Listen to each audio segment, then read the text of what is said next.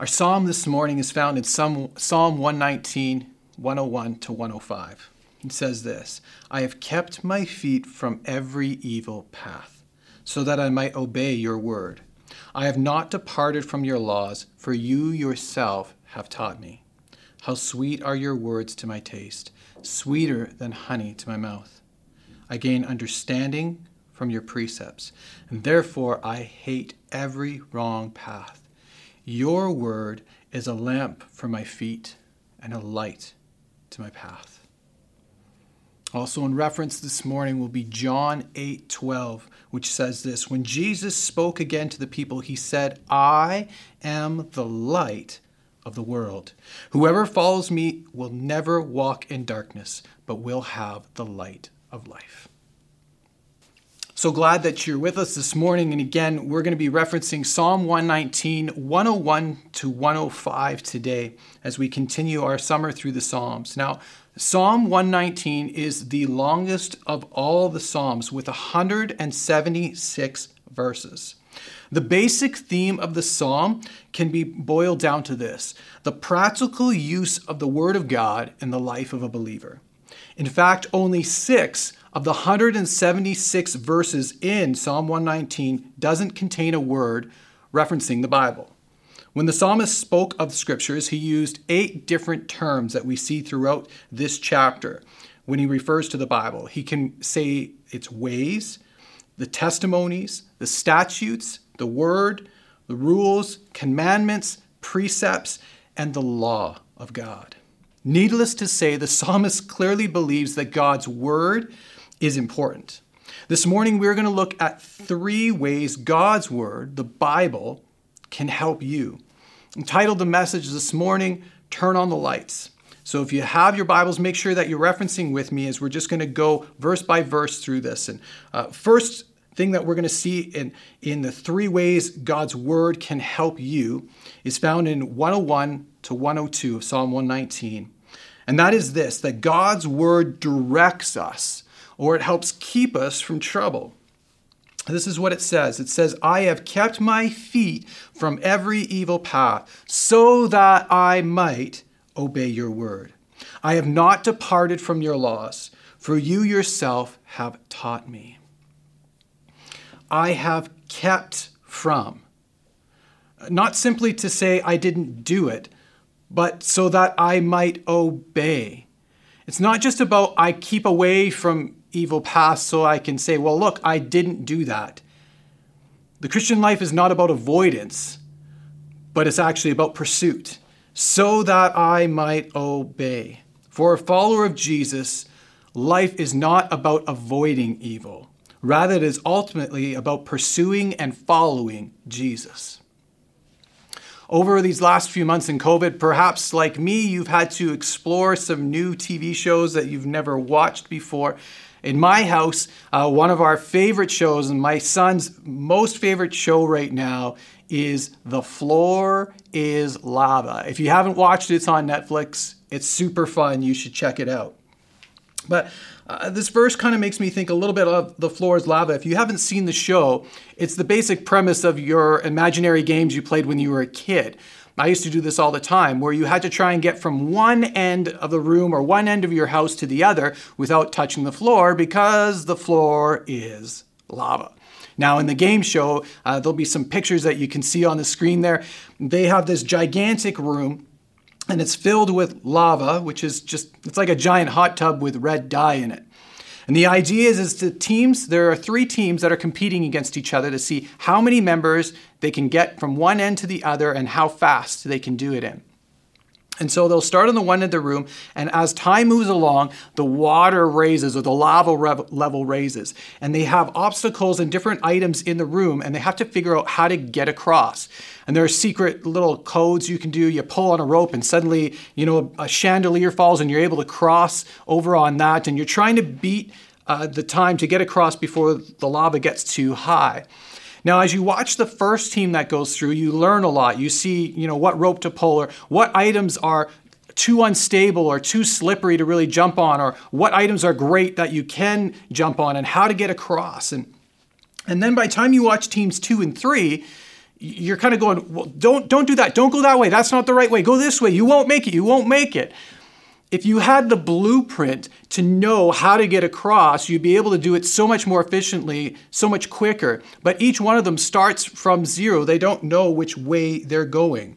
God's word is to actually practically direct our lives. God's word is meant to be our teacher. It's meant to be engaged as a practical guide rather than what many of us tend to do with it, which is we tend to use the Bible as this theoretical conversation.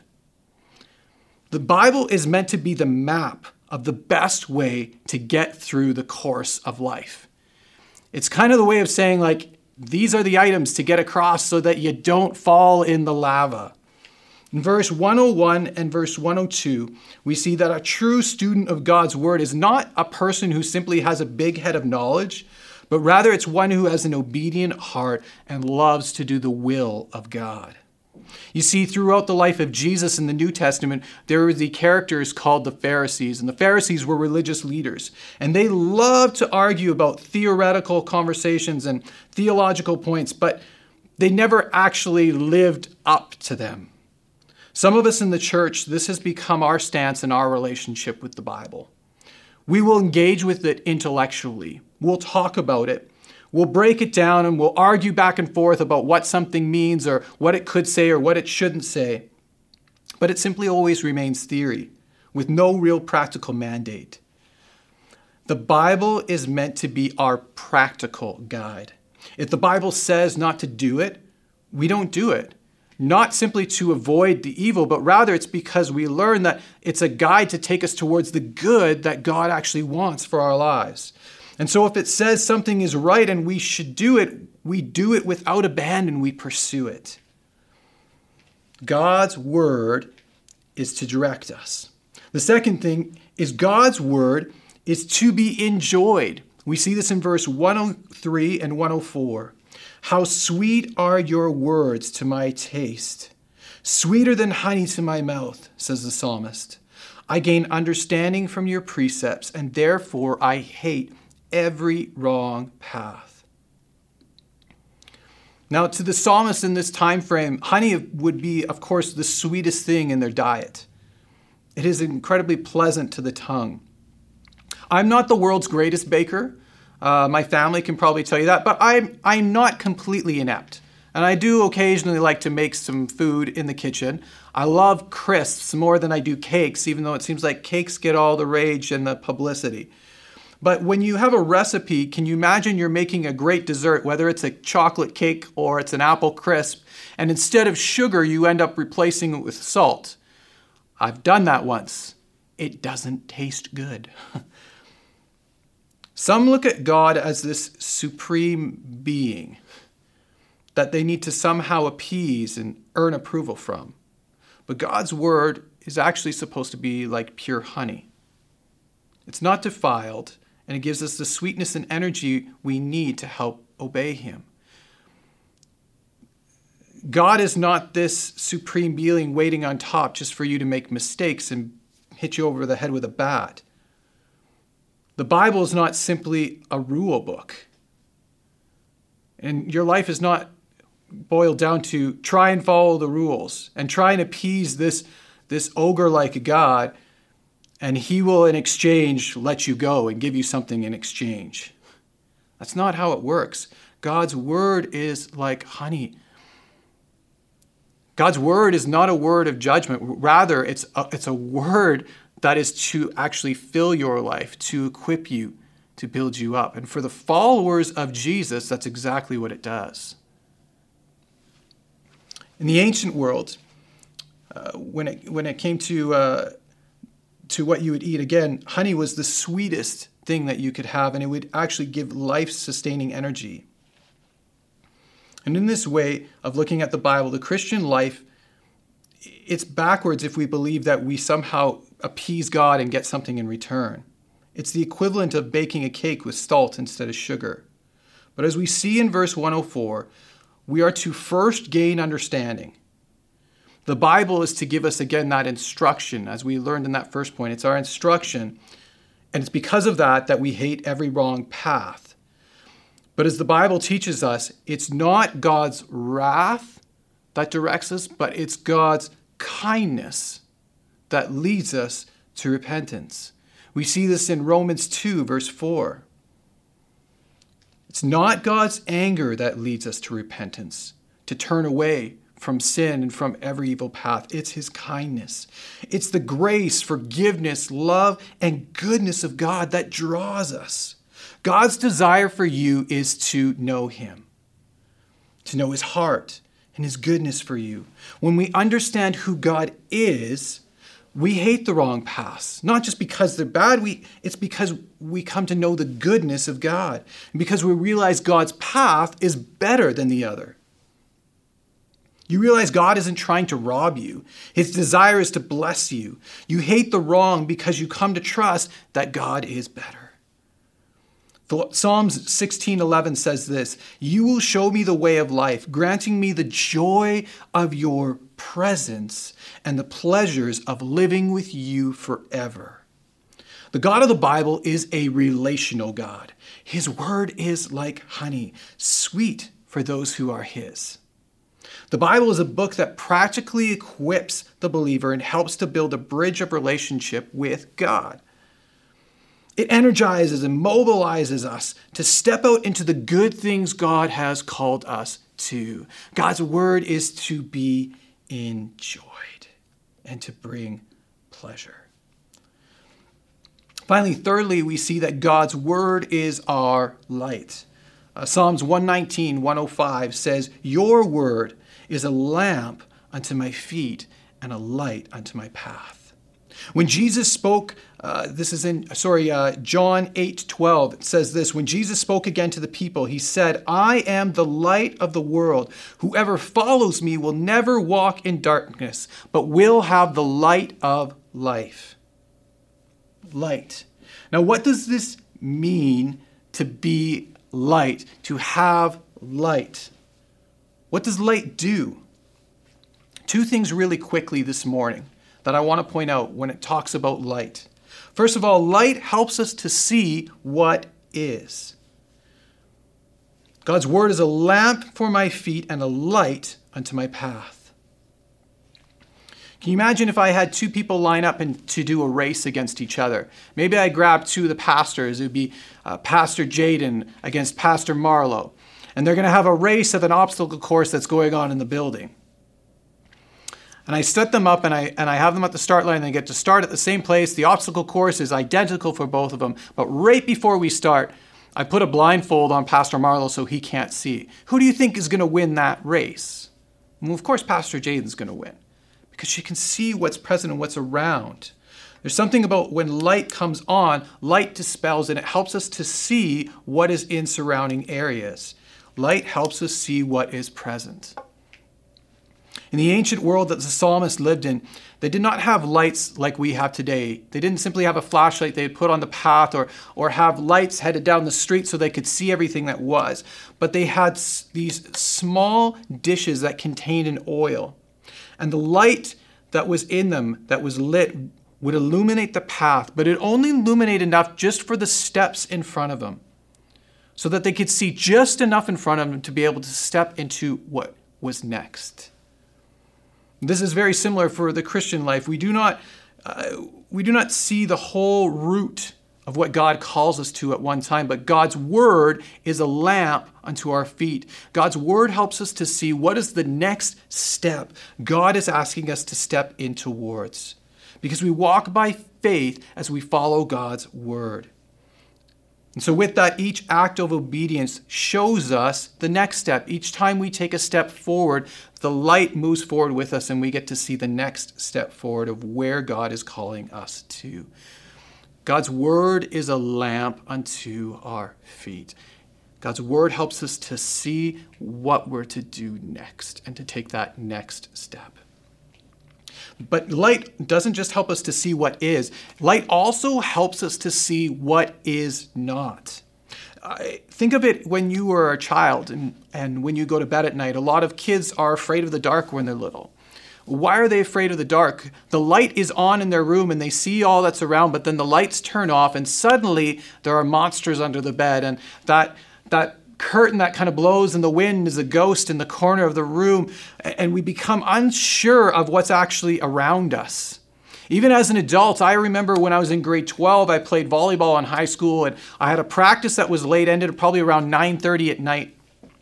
And it was dark outside, and the person who was supposed to pick me up and give me a ride home didn't come, so I had to walk home. But for me to get home, there was a large forestry reserve that I had to walk to get to my house. It was either that or it'd take me like an hour and a half, 2 hours to walk home.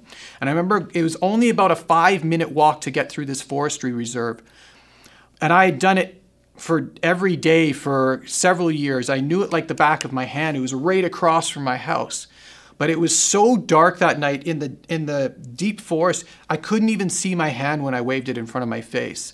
And I remember trying to navigate through that. And it's funny how things that were so familiar to you are suddenly a little more fearful because you have no idea. You can't really see what's out there and what's not out there. Light has a way of dispelling darkness. It shows us what really is. It shows us the way things truly are in reality.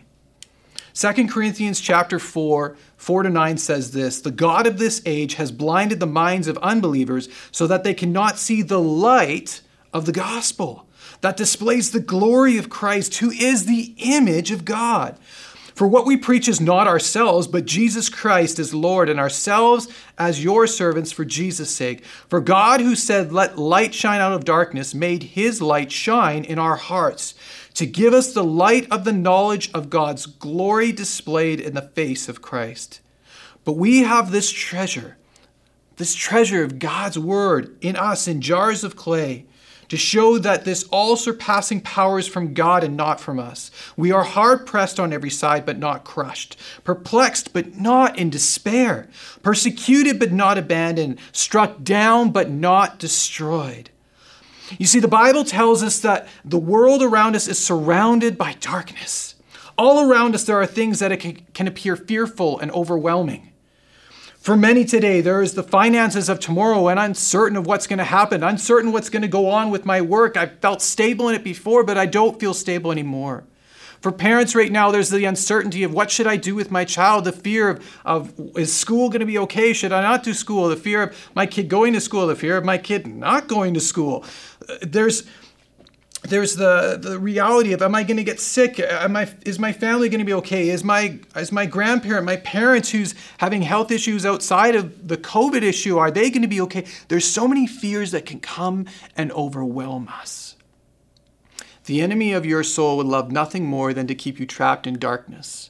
And just like that child who's in their bedroom, who's in the safety of a room that's absolutely perfect for them to be in, when there's darkness, we don't necessarily know what is not there. And he would love to make you become fearful and begin to plant in things and say that they're present when they're really not. The Bible tells us that God's word is a lamp unto our feet. It allows us to see things for what they really are. And it helps us not to operate out of fear. It turns on the light so we can respond correctly to what God has called us to and to be. Now, that doesn't mean that there aren't still difficult decisions and hardships and hard things to walk through. All of us are, and all of us do. It doesn't mean that some of the hard decisions you're facing aren't difficult ones, because they are.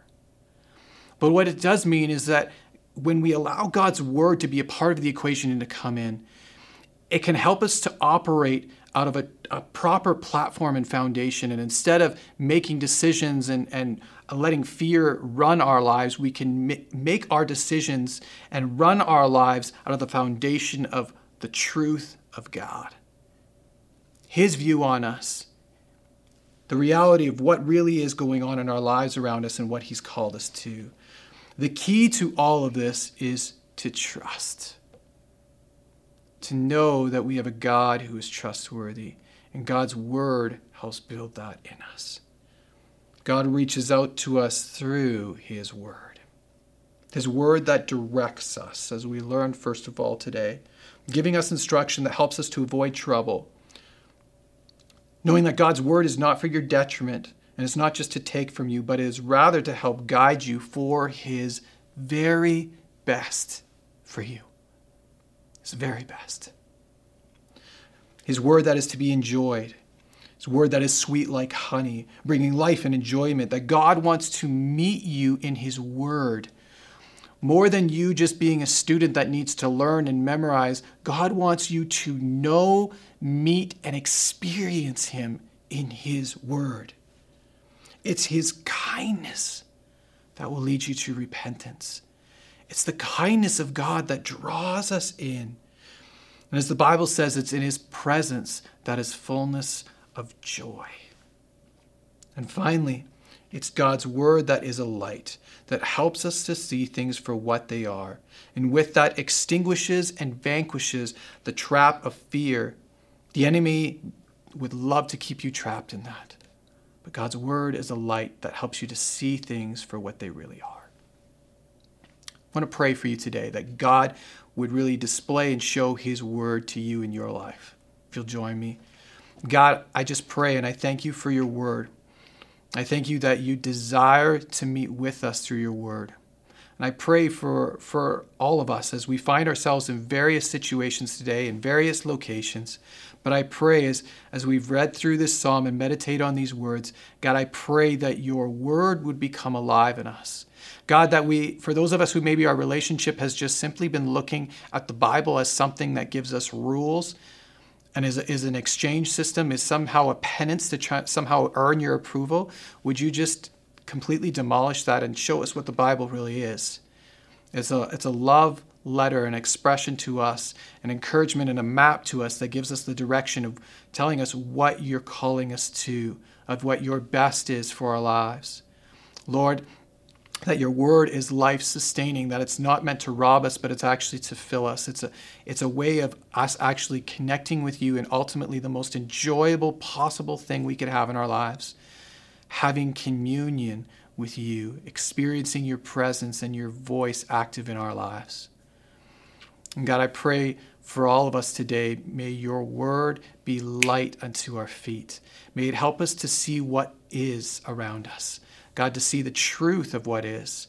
Lord, and to extinguish the fears and the lie the enemy would put in front of us and show us what actually is not, so that we can truly, wholeheartedly, passionately pursue you.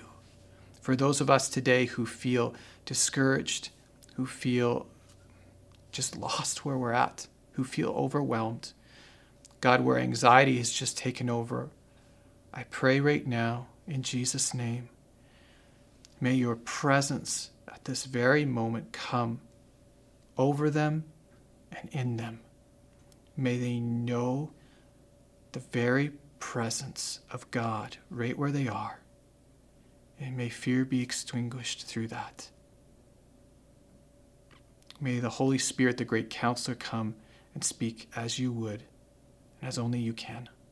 I pray in Jesus' name. Amen.